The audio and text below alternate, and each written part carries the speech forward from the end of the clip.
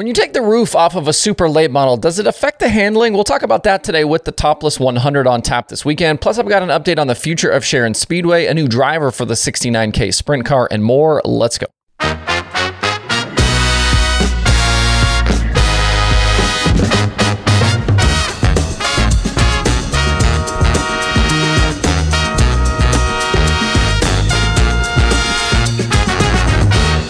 It's Thursday, August 17th. I'm Justin Fiedler. This is Dirt Tracker Daily. If you missed it earlier this week, I put the Dirt Tracker logo flexits back on sale over at shop.dirttracker.com.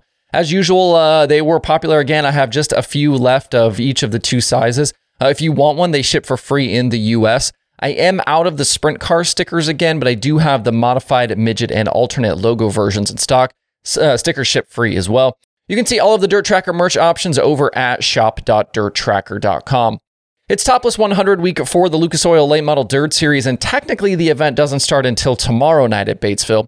There is racing tonight, though, as the Comp Cam's Super Dirt Series has a makeup event to complete, and that is from back on July 29th. That race was halted mid-show, so tonight they're going to run the B-Mains and the 5,000 to win feature. Hunter Rasdon and Scott Krigler will lead the field to green tonight. Through 11 races so far, Kyle Beard is the Comp Cam's Series Championship leader over Billy Moyer Jr. Tomorrow night, though, the tops come off and a 5,000 win prelim program is on tap. Drivers will earn points through the night, and the top 16 in those points will be locked into Saturday night's 50,000 win main event. Jonathan Davenport is the defending event winner, with Hudson O'Neal and Jimmy Owens also scoring topless victories back to 2020. Looking at recent past results, there are a few guys that seem to really shine at Batesville without the roof, and Owens leads all drivers in average finish. In the 7 feature events I have in the DirtTracker.com analytics database, Owens averages better than a third place finish. That is at 2.71. The others high on that list include Tim McCready, Davenport, and Dale McDowell. I was curious how taking the tops off these super late models affects how they drive and how the team set them up, so I reached out to a really well-known crew guy in the industry. And he said that removing the roof and those A and B posts gives the air around the car a cleaner path to the spoiler. It was his belief that with more downforce focused on the rear, that the cars tend to handle a little bit tighter with the added forward drive. I also asked how they can counteract that effect, and he said they can't really do anything about it with the body, but they will run a freer suspension setup. And looking at the numbers for who does well there, it's clear there are certain drivers and teams who know how to handle that little bit of a challenge that the Topless provides. Another thing to watch out for this weekend is that battle for the final Lucas Chase spot. Ricky Thornton Jr., Hudson O'Neal are well clear of the field, and Davenport's good runs through the summer have him solidly in. But that 4th position is up for grabs right now. Brandon Overton has it, but McCready is only 15 points back, and Devin Moran is still very much in striking distance as well. Overton needs a strong weekend after kind of an up and down last several weeks, especially on a track that is a strength for McCready.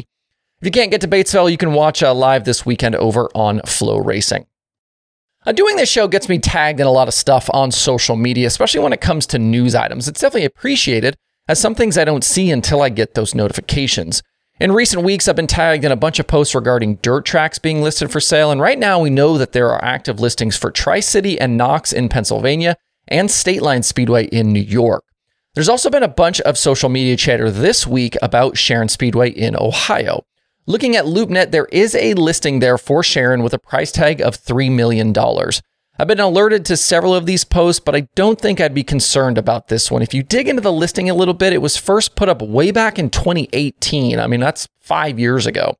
And the original broker for the property for that listing doesn't even exist anymore. It's been absorbed by another brokerage company. And I did do some asking around to get some more information and to see what was up, and I was told by someone close to the track that a sale is not currently actively being pursued. I think it's important to remember that everything is probably for sale at the right price, but at this moment I wouldn't be worried about the future for Sharon Speedway. And since we can't seem to go more than a day or two without some sprint car driver news, it was announced yesterday that the Kreitz Racing 69K has a driver for the upcoming National Open at Williams Grove. Following the departure of Lance DeWeese, Kreitz hired Logan Wagner to drive the car, but that's mostly at Port Royal, and Wagner debuted back on August 5th with a second-place finish. For the National Open and possibly an extra show or two at the Grove to get comfortable, we now know that Darren Pittman will be in the seat. Kreitz revealed to Flow Racing's Kyle McFadden that they agreed to the deal just this week. Pittman is semi-retired at this point, although we've seen him a few times this season, including this past weekend at Knoxville. He's more focused these days on running Ultra Shield race products. First scheduled race for Pittman in the 69K is September 15th in the Billy Kimmel Memorial. Looking around at some other racing to come this weekend, the All-Star Circuit of Champions season gets rolling again after taking the break around the Knoxville Nationals. They'll be at Outlaw Speedway Friday, Utica Rome on Saturday, and down to Selinsgrove on Sunday. We know that Tyler Courtney has been cleared to race after his back injury from the Eldora weekend, and he'll be back in the seat of the Clausen Marshall 7BC. He's fallen down to 7th in the driver's standings because of the missed races, but the battle for the All-Star Owners Championship is still red hot. And that owners battle is important because that's what gets the championship payout come the season-ending banquet. Hat tip to the All-Stars. Blake Anderson let me know this week they have added the All-Star Owners Championship points to the site, so you can easily find those now. They'd kind of been posted in the bulletins for the week and in post-race releases, but now they're actually in that points section on the site, so thanks to them for that. Anthony Macri was obviously in the CMR car in a fill-in role, but just 4 top 10s and 8 starts allowed Zeb Wise and the Rudine team to take control of that Owners Championship. Headed into this weekend, the gap is 8 points back to the 7BC. 13 race nights remain for the All-Stars in 2023, and if Courtney is able to just slide right back in and go, this will be a big fight, I think, all the way to Eldora. And what this means for Macri going forward, I haven't heard. I'm guessing he'll finish the high-limit season with Bernie in the 71. And you have to think he'd have at least some options, especially with the big shows coming up in Pennsylvania. It's definitely a story we'll be keeping an eye on going forward.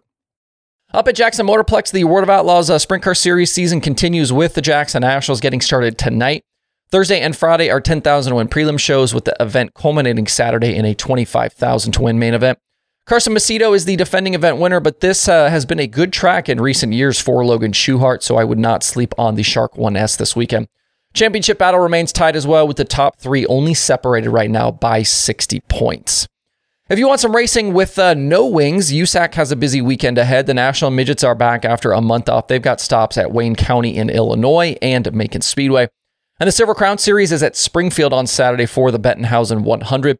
On the midget side, Logan Seavey has been the guy lately with Abacus Racing. He's got 7 straight podium finishes and leads the championship right now over Jacob Denny. Mitchell Moles won the Wayne County show a year ago, while Macon hasn't been on the schedule since 2017.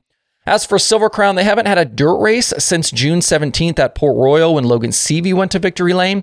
Since then, though, Cody Swanson has 3 straight victories, all on the pavement between Madison, Winchester, and Toledo. Swanson leads the championship right now by 31 points over Seavey. At last check, USAC expects something like 45 cars to be in attendance for the Bettenhausen 100, so a very strong field expected there. For the late model crowd this weekend, you can also check out the Ultimate Heart of America Series at Richmond, Kentucky. They've got a 20,000 to win show. And the Southern Nationals and Hunt the Front Series are at East Alabama, and that Saturday show at East Alabama is 10,000 to win. Will Harrington has a very slight 6-point lead on Josh Putnam right now for the Hunt the Front Series title.